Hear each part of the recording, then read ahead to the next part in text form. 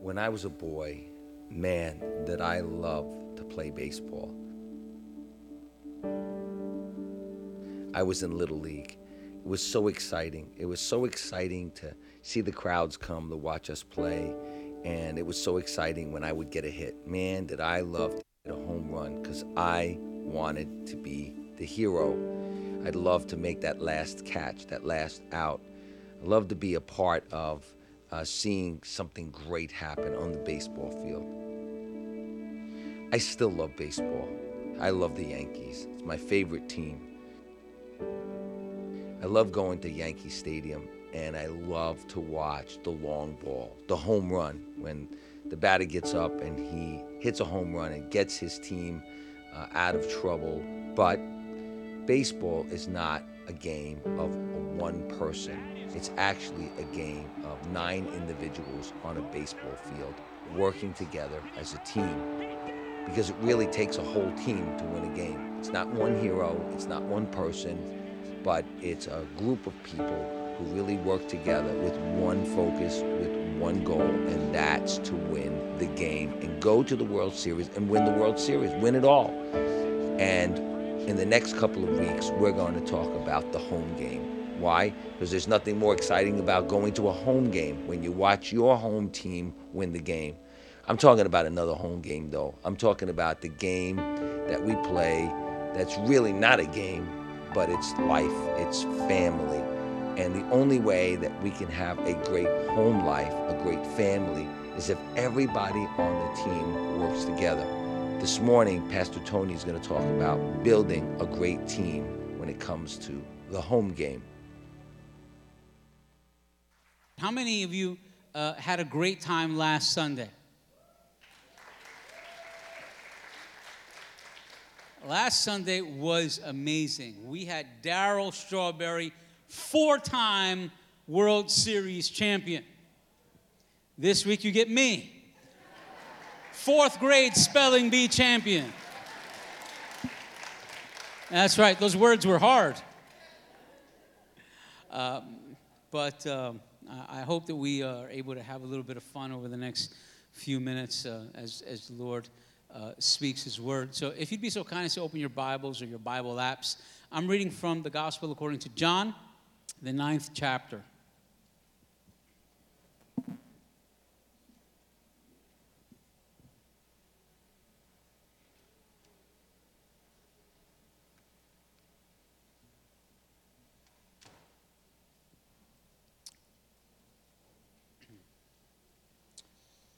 John chapter 9, verses 1 and 2, and I'm reading from the New Living Translation, and the scripture says, "As Jesus was walking along, he saw a man who had been blind from birth.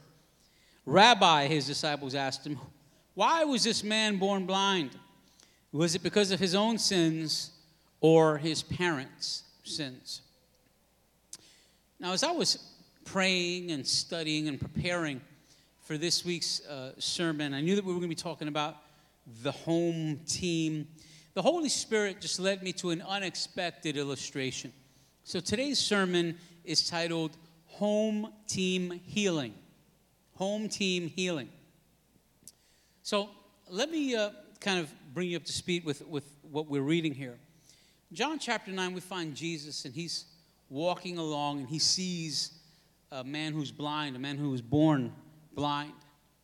And so Jesus has compassion over him, and he actually spits on the ground and makes a little bit of mud with his spit, and he puts it on the eyes of the blind man, and he tells him, "Go and rinse your face." And the blind man goes, and he washes his face, and suddenly he can see. Jesus gave him sight. It was a big deal. A lot of people didn't understand. They weren't sure if there was a real miracle. They brought him to the Pharisees. There was a big discussion. At the end of the day, they could not deny that he had been born blind and that now he could see. And that's the end of the sermon. If the worship team would come forward, we'll. Some of you are like, yes, but no. See, the scripture in John chapter 9, it includes several different characters or persons in this particular narrative. And I'm going to read them off to you in the order of appearance. We see Jesus. We see Jesus. Jesus, God. He's with his disciples. And they come across, number 3, a blind man. So Jesus, disciples, blind man. And later on, we're introduced to the blind man's neighbors. After we're introduced to his neighbors, we're introduced to some Pharisees. And then ultimately, we're introduced to the blind man's parents.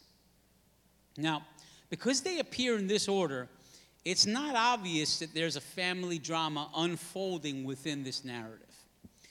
But there's some things that we're going to observe in this passage which are going to help us to realize that this family was in fact fractured, that this home team was handicapped. To really understand this, we actually need to start with the last people that the narrative introduces us to. We need to start with this young man's parents. And their story would have started several years earlier when the young man's father was, in fact, himself a young man. And so we can imagine that he had a normal life that, that did the things that young men normally do, and that at one point in time, a lovely young lady caught his eye. He began to court her. He began a courtship and then entered into a legally binding marriage contract. We can assume that he spent the requisite amount of time preparing their home, preparing the home that they would live in, which was the custom, before he actually took her as his wife, before they consummated their marriage. And so eventually and finally, the day came of their wedding banquet. A day that's filled with so much promise and hope. A day of dreams and plans. But how many of us know that sometimes plans don't work out the way that we thought they would? And so, it's their wedding day. They've got all these dreams and plans and all these thoughts, and they're going to get married, and they get married, they consummate the marriage, and they begin their life together. So exciting. Begin their life. We're going to do all these things. They've got all these goals, all these things that they want to do. They want to raise a family because it's going to raise their social standing to have a big family, to have a bunch of kids that are good kids that make people notice you.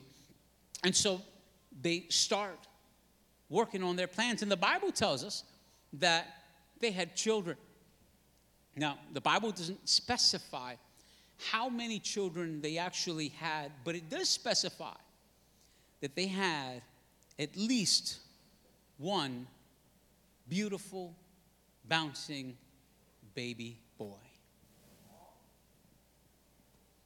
This baby boy, however, was born blind. And this blind child would define them. It would change the trajectory of their life. It would certainly affect their social standing, and it would cause family stress. They would be defined by this one blind child, even if they had 12 other healthy sons. Even if they had 12 other healthy children, society would treat them differently because of this blind son. People would comment among themselves in private what these disciples just commented quite publicly. Why was this man born blind? Was it because of his own sins, or was it because of his parents' sins? And the family would lose any harmony that may have once existed as the family, the mother, the father, begin to feel the stress and the pressure of being looked at differently. of being treated differently. And in the course of time, they likely began to slowly resent their son for being blind. The son would be considered weak. Society would think that he was weak. He'd be unable to take up the family business. There would be no fond memories of this boy learning his father's craft. And there would be no warm hugs celebrating familial accomplishments. There'd be no wife in his future. He couldn't provide for one. So if this man, if this son was the only son, then he also represented the end of his father's line. And he had to carry that shame with him each and every day. His lot in life was secure. He would grow up to be a beggar. It's the only thing that society would allow him to do, to be a beggar. So he'd actually become a burden on society. People would sneer at him day after day as they walked by him, sitting most likely in the same spot with his hand held out. There'd be no opportunities for him. There'd be no options for him. And certainly there'd be no offspring for him. He lived each day in darkness. He was blind.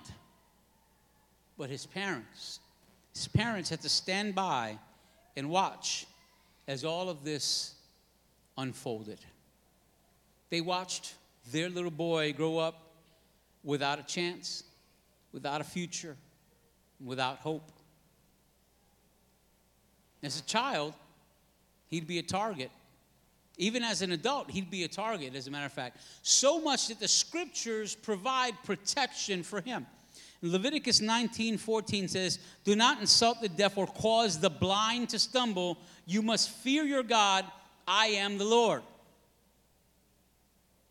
God had to intervene and say, hey, you mess with him, you mess with me. That was his existence. And so here's his family. They're existing, but they're not living. At least they're not living the dream that they thought they'd live. They're not living out the plans that they thought that they'd live.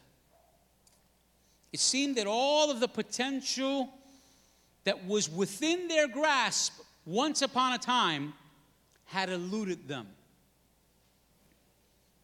And if anything happened to bring a smile to their face, it wouldn't last. It was short-lived. So they would all too quickly be reminded of that which was painfully unattainable. Each day, watching other men teach their sons how to fish or how to hunt or how to farm. Each trip to the market for his mother would be painful as she watched young pregnant women and knew there'd be no wife and no children for her son. Even going to the synagogue would be painful, realizing time and time again that their son would never be able to read the Isaiah scroll.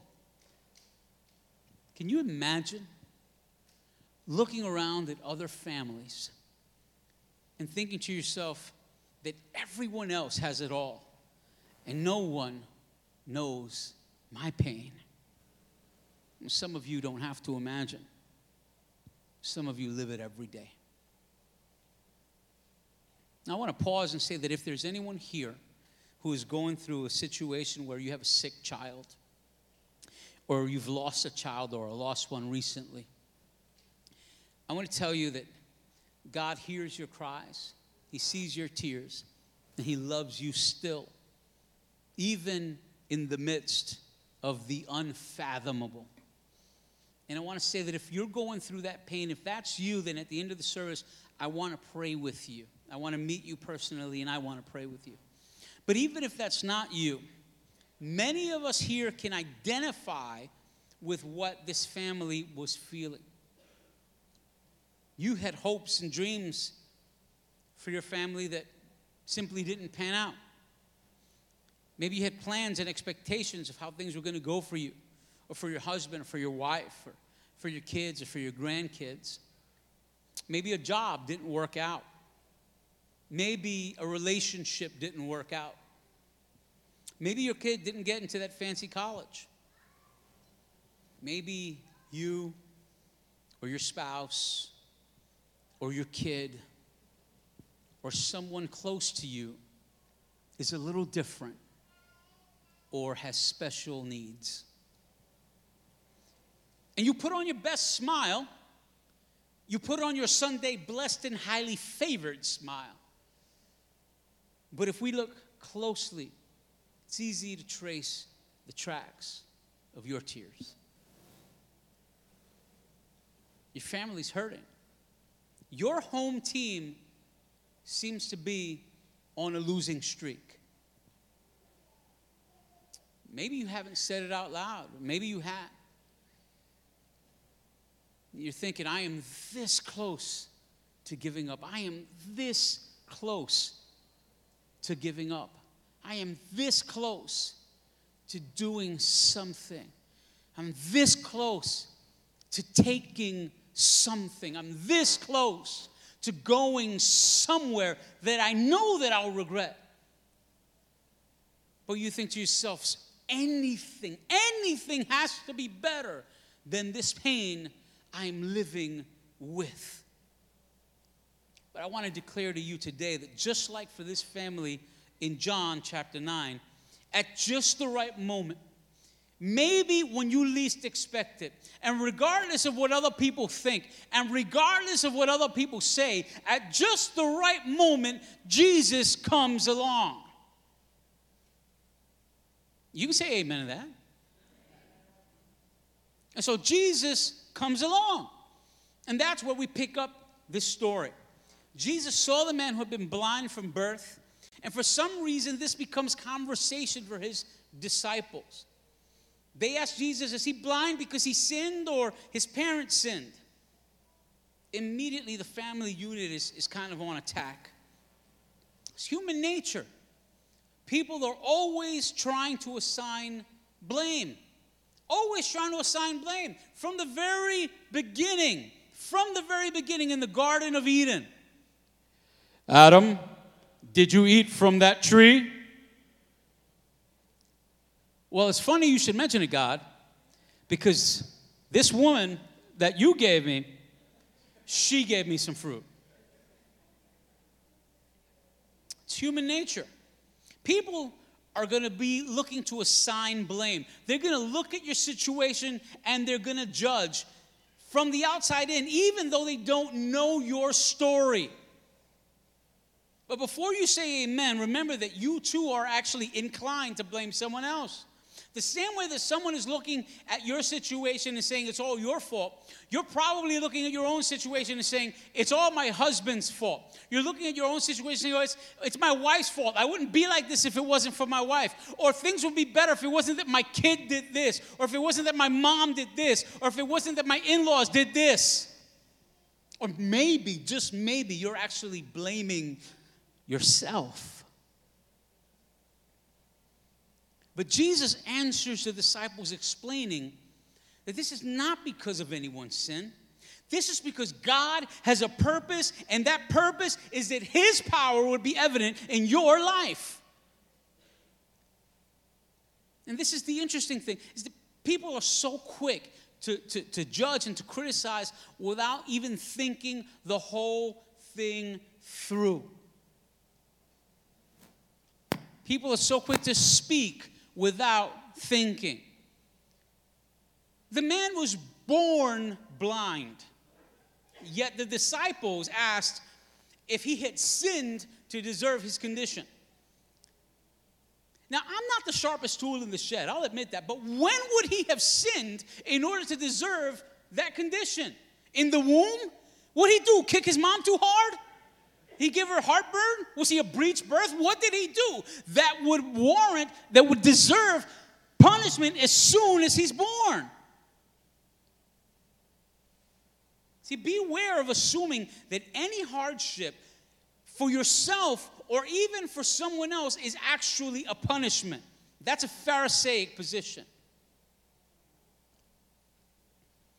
Jesus comes along to challenge that mindset. He challenges the mindset of those who would be quick to assign blame and offer condemnation, even if it is his very own disciples. Even if it is the people who walk with him, the people who are closest to him. Yes, sometimes the people who are supposed to be closest to Jesus open their mouth and say the wrong thing. Somebody say. And so the disciples are quick to point fingers. But what is there to be gained by pointing fingers? See, I want you to listen to me very carefully. The process of assigning culpability is a waste of time and energy that could otherwise be used to find solutions. Are you hearing me? I'm going to repeat that because that's really good. The process of assigning culpability is a waste of time and energy that could otherwise be used to find solutions. So Jesus shows up probably just as they are thinking that this can't get any worse. Probably just as everyone is resolved to thinking, this is bad, this can't get any worse. It's as bad as it could be for anybody. And Jesus walks in and he looks at the situation and he says, you know what this situation could use? You know what you need is some mud. You know what would really help is some wet dirt, because wet dirt fixes everything. Doesn't make sense to me. Does not make sense to me. But you know what? It doesn't have to, because Jesus doesn't owe me an explanation. He can do whatever he wants. He's Jesus. It's in his job description. And sometimes what he wants to do is actually to see, are you ready for change? Are you ready to step into your next season? Are you really sick and tired of being sick and tired? Because if you're comfortable enough, leaving well enough alone, then you can answer your own prayers. But if you need a change, if you can't stand to stay the same anymore, then you're willing to let God do whatever he wants to do, even if it doesn't make sense to you. See, I believe that this young man thought to himself, so far, this day is going exactly like yesterday went. And the day before that. And the day before that. And actually, all the days before that. So, yes, Jesus, I'm tired of staying the same. I'm tired of being in this condition. Yes, Jesus, please put mud on my face. Now, I imagine that some wise guy around there probably saw him and said, are you really going to let Jesus put mud on your face? And the blind man responds, yeah, sure, why not? It looks fine to me. See, that's funny because he was blind.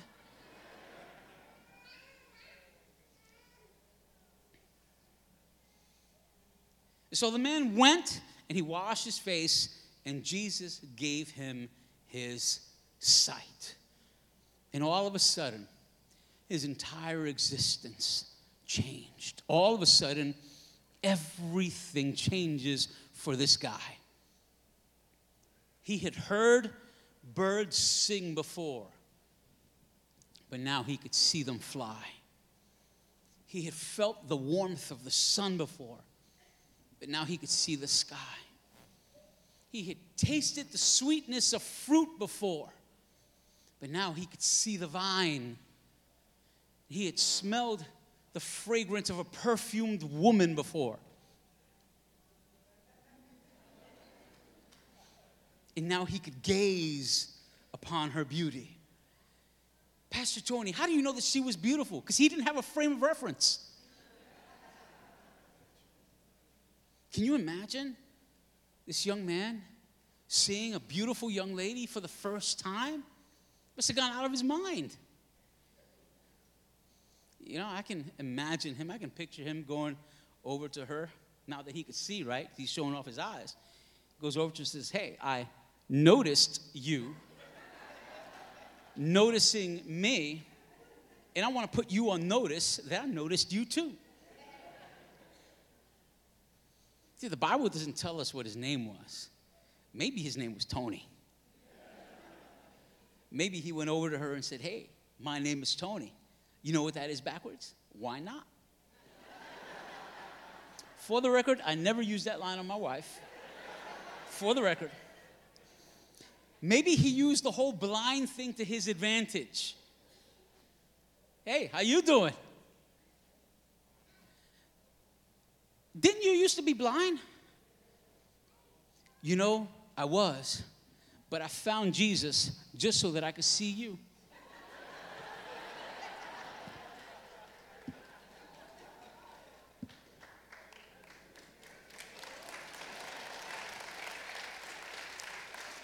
Now, the Bible doesn't tell us his reactions to the things that he saw, but it does tell us who he saw. And remember that his family had been living with the stigma of condemnation for their sick child. So it's telling that he did not immediately go to see his parents. You know, he had never seen the color of his father's eyes. He had never seen his mother smile. But it wasn't a priority for him. It appears that at some point in time, their home team had become divided. Mark chapter 3, verse 25, Jesus says, similarly, a family splintered by feuding will fall apart. In the years that had passed, with the young man's future looking so bleak, it seems that the family had become increasingly overwhelmed by feelings that they did not belong. And eventually they stopped communicating. They stopped talking to each other. They stopped communicating. Don't stop communicating, people. Don't stop communicating. I don't know a lot about baseball. I don't. I put on the jersey and the hat because it's a new series and it's a baseball theme. But I don't know a lot about baseball. I won't tell Pastor Steve if you don't. But one thing that I do know is that there's constant communication in baseball. Constant communication. The pitcher and the catcher constantly communicating, right? Coaches and runners constantly communicating. Managers and bullpens constantly communicating. See, communication is an essential part of the success of a team. Any team, whether it be the Yankees or the Mets or your one group, and especially your family. When a team stops communicating, that team stops winning. When your team stops communicating, your team stops winning. Now, maybe your home team is just you and your spouse. Maybe you say, Pastor, listen, I don't even try to communicate with my husband anymore. He never listens to me. I can't get him to do anything. He's as stubborn as a mule. Don't look at your neighbor right now. Well, you know, I think that a stubborn as a mule husband is maybe the best kind of husband to have. You can get that man to do...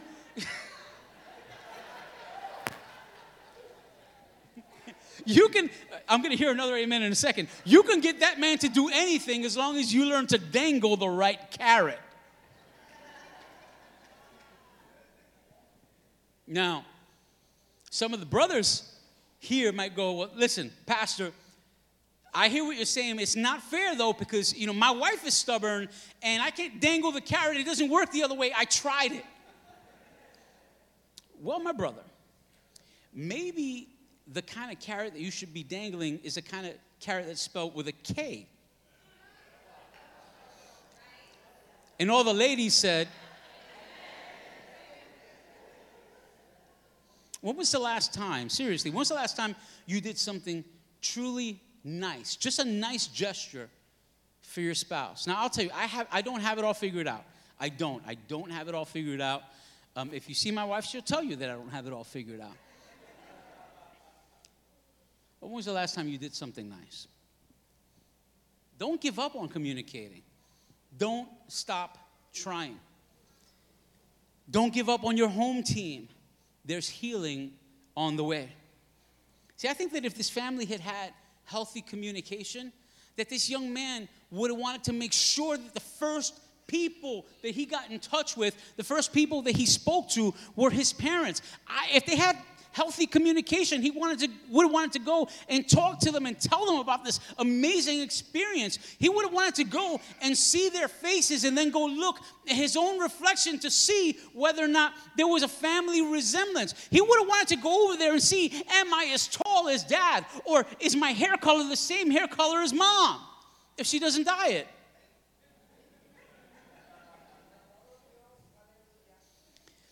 But this family had grown apart for some time. And this story confirms it. Now, can I blame them?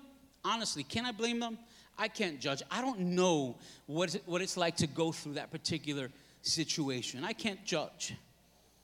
I imagine that his parents, that they felt like they didn't belong in their own community because of the way that people treated them, the way that people stared at them, the way that people whispered as they walked by.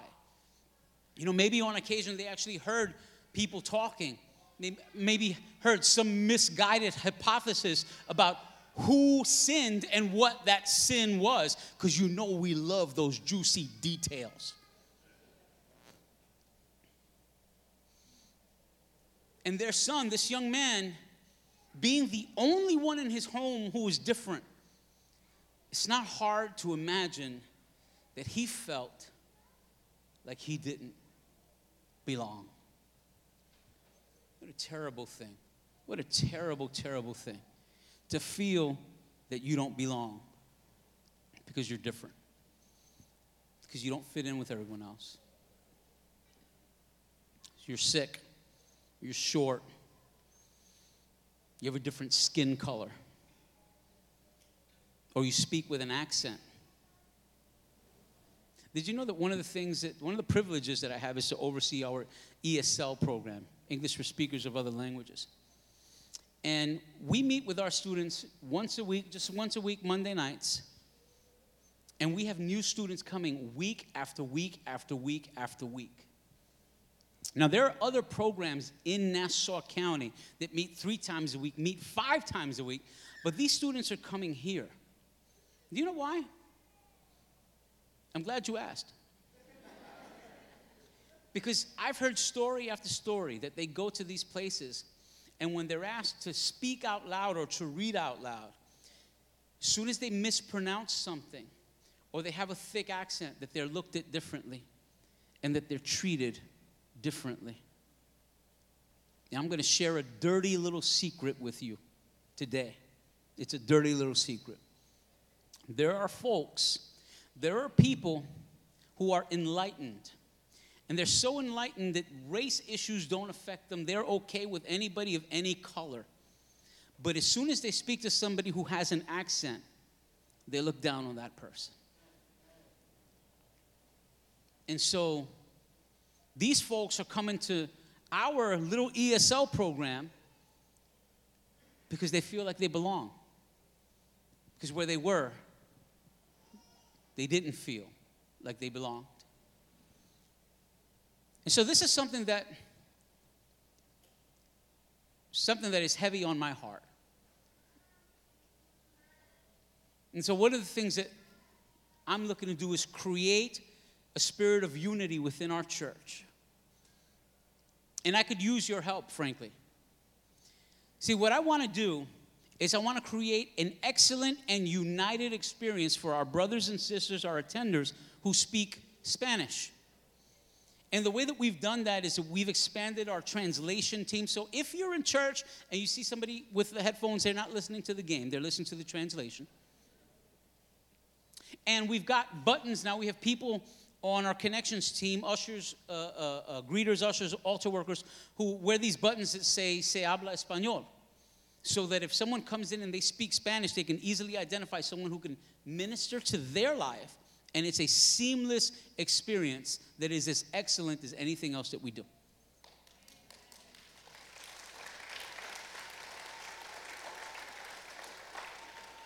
And my vision is that we won't stop with Spanish. That's my vision. But for now, that's where we're starting. So if you are bilingual, English and Spanish, Bethlehem needs your help. You can help to assimilate people, and you can help to make their experience excellent. If that's you, please shoot me an email or come and see me. We can use your help. But the truth is that people are made to feel left out all the time. At work, at school, and even at church. And that's not funny. See, I like to have a good time. Those of you who have taken one of my classes know that we like to laugh. And, you know, from time to time, people have asked me, they say, you know, Pastor Tony, how is it that you're so quick? How is it that you always have a joke just like that? You're so fun. Lisa Norwood says, Pastor Tony, you're so fresh. And the truth is this, is that it's a defense mechanism. It's a defense mechanism. You see, I'm what's called under height. I explained that to my growth class this week, and they didn't realize that I meant that I'm under height for my weight. That means I struggle with my weight, for those of you who are struggling to keep up with this conversation. And so I have always been overweight from when I was a kid. As a matter of fact, in my adult life, at one point, I weighed 50 pounds more than I weigh right now. And that's a true story. And so I learned very quickly that people could be cruel. I learned very quickly that kids could be cruel, but not only kids, grown-ups. And so I learned that if I beat you to the punchline, I can take control of the conversation. And now it's a defense mechanism. Now I just do it. Sometimes I try to stop and I can't.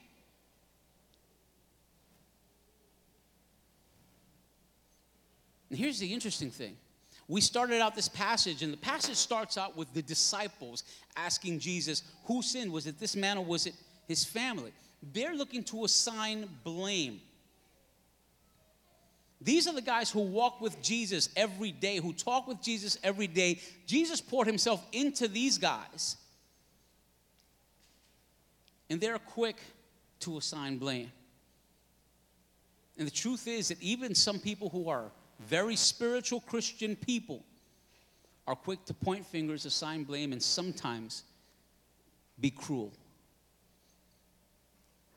Same person that you can go to and you can say, I have a drinking problem. That person will say, well, you know what? Let me get you into a 12-step program or Celebrate Recovery. And you go to that person and you say, I have a heroin problem. And they say, let me get you over to Teen Challenge. And you go to that person and you say, I committed adultery. I have marital problems. And they say, let's get you some counseling. You go over to them and you say, I struggle with my weight. They say, well, maybe you shouldn't have had that last cheeseburger.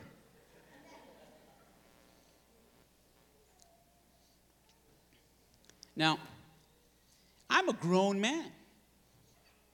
I'm 12 years old with a family of my own. I'm a pastor, and I still get treated that way.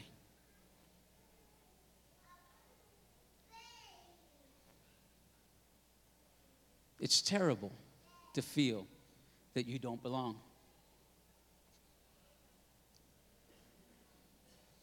This young man, he had been reduced to being a beggar. That's all that society would let him be. There were no options for him. He was literally left out of everything that was going on around him. So it's pretty easy to conclude that he would have felt like he did not belong. I wonder, are we making anyone feel left out of our lives, intentionally or not? Are we making anyone feel like they don't belong at home, at school, at work, or even here? The truth is that the feelings of not belonging, if left unchecked, lead to destructive behavior. They lead to self-harming. So think about the fact that that's what this man had gone through. And now all of a sudden this man could see for the first time, and he does not go straight home to his family.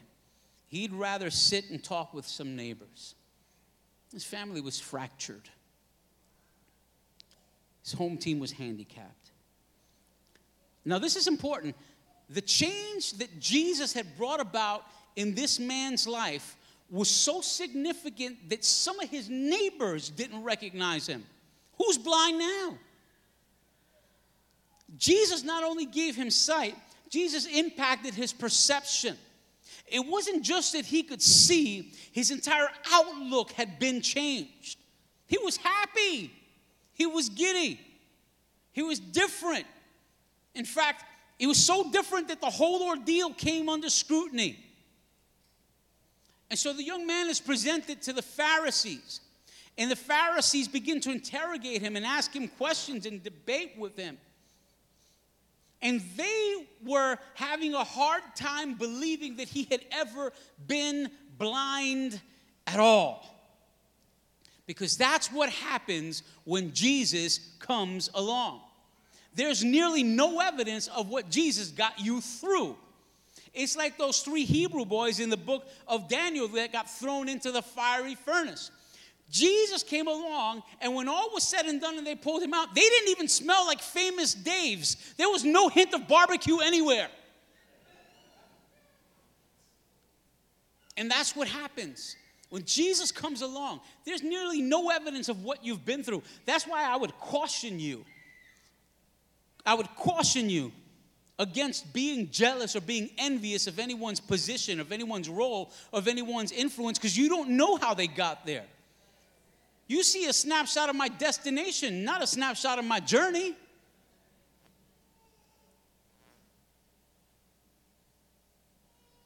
And so it's hard for these Pharisees to comprehend that this guy had ever been blind. Even some of his neighbors thought that he was just a lookalike, just a doppelganger.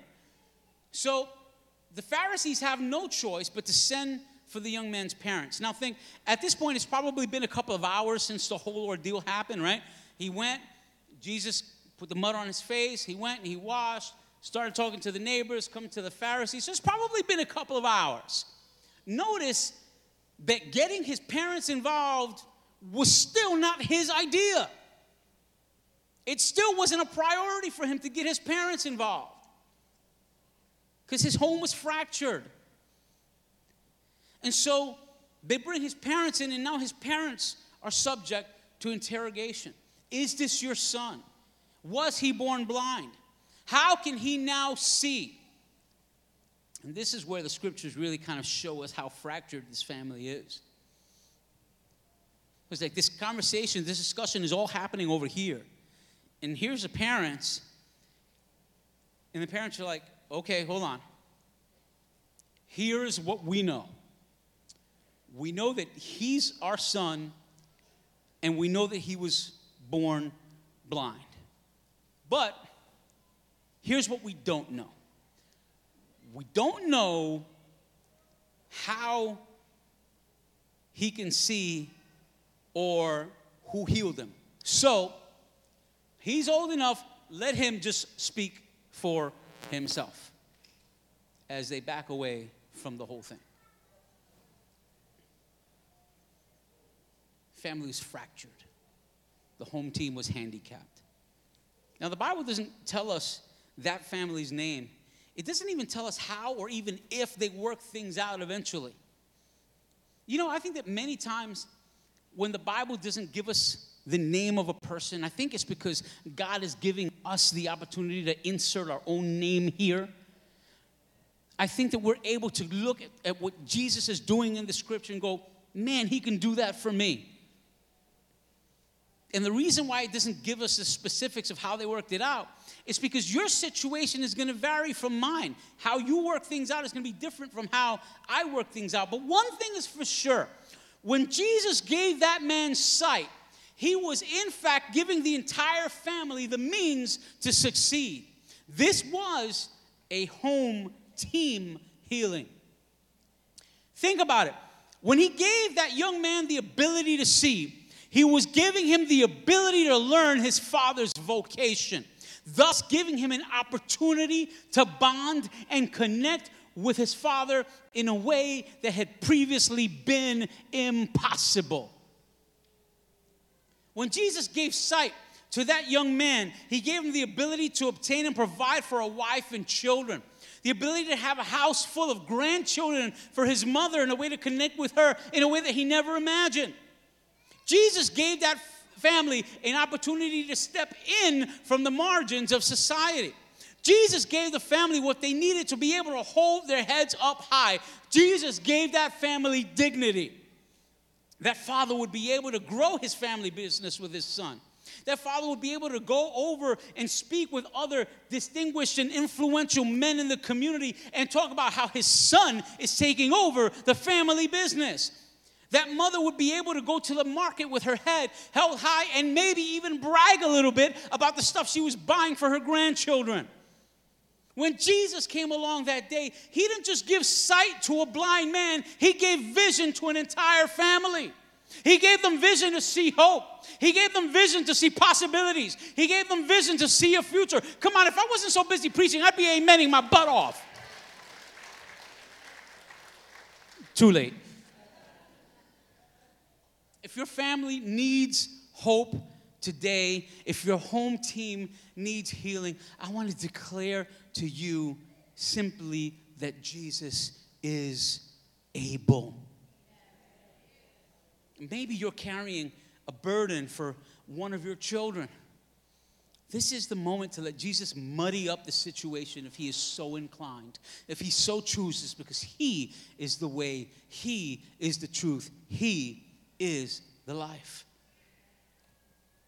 Maybe you don't have children, but your marriage is struggling. You stopped communicating and you don't know how to fix things. I want to declare to you that Jesus is able to fix and restore even the most broken of marriages. I've seen him do it. But you will need to trust him, and you'll need to do your part. Now, as the worship team comes back, I want to share one final thought with you. But first, I want to drink a little bit of water.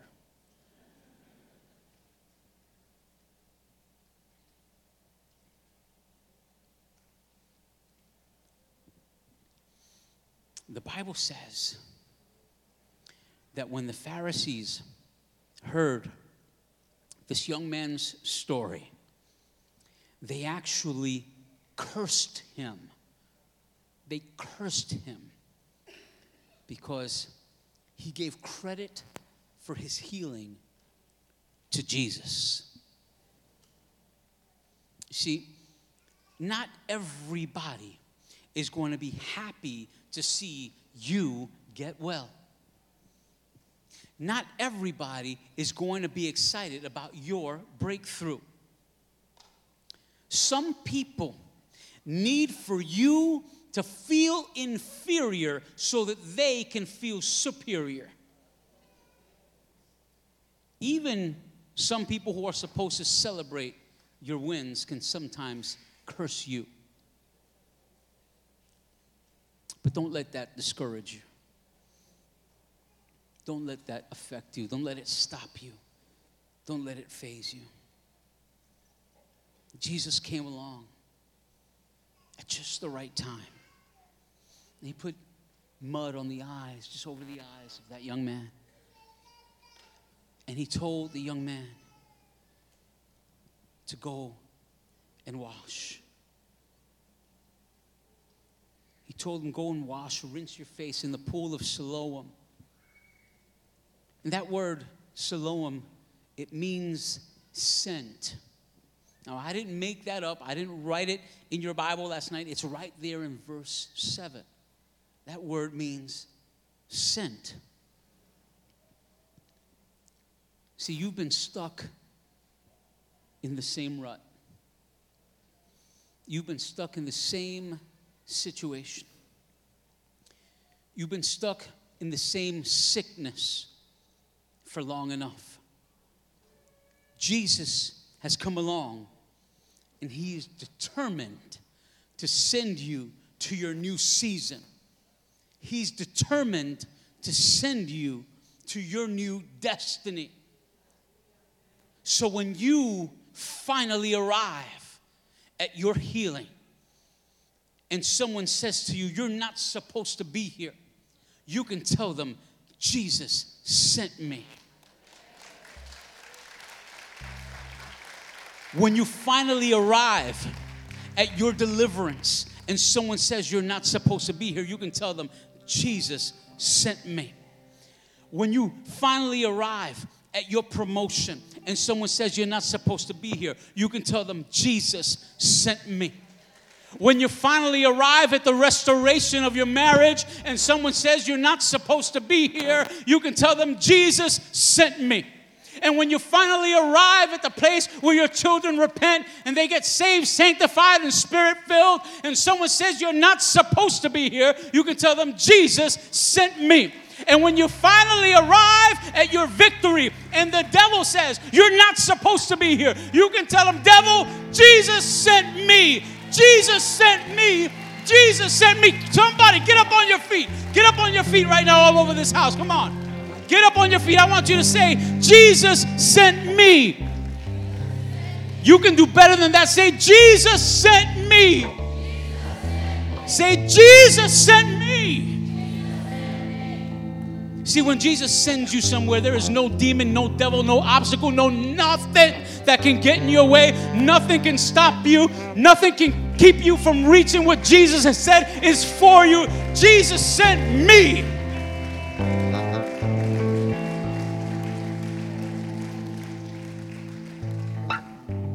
Now, the Bible says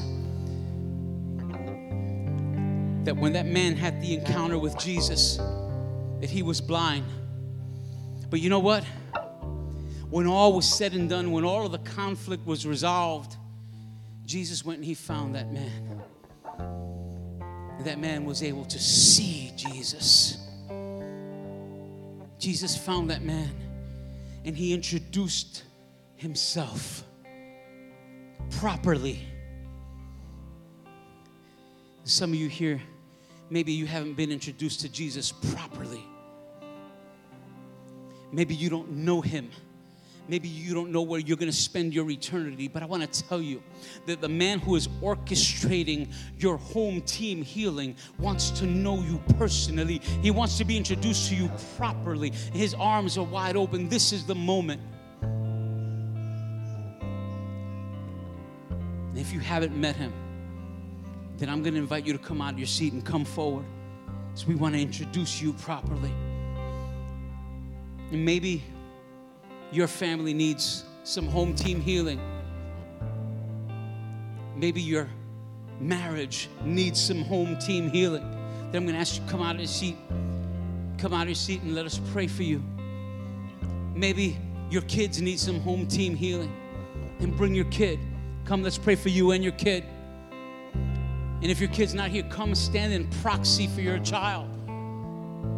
If you're up in the balcony, you can come down. We'll want to pray with you. We'll wait.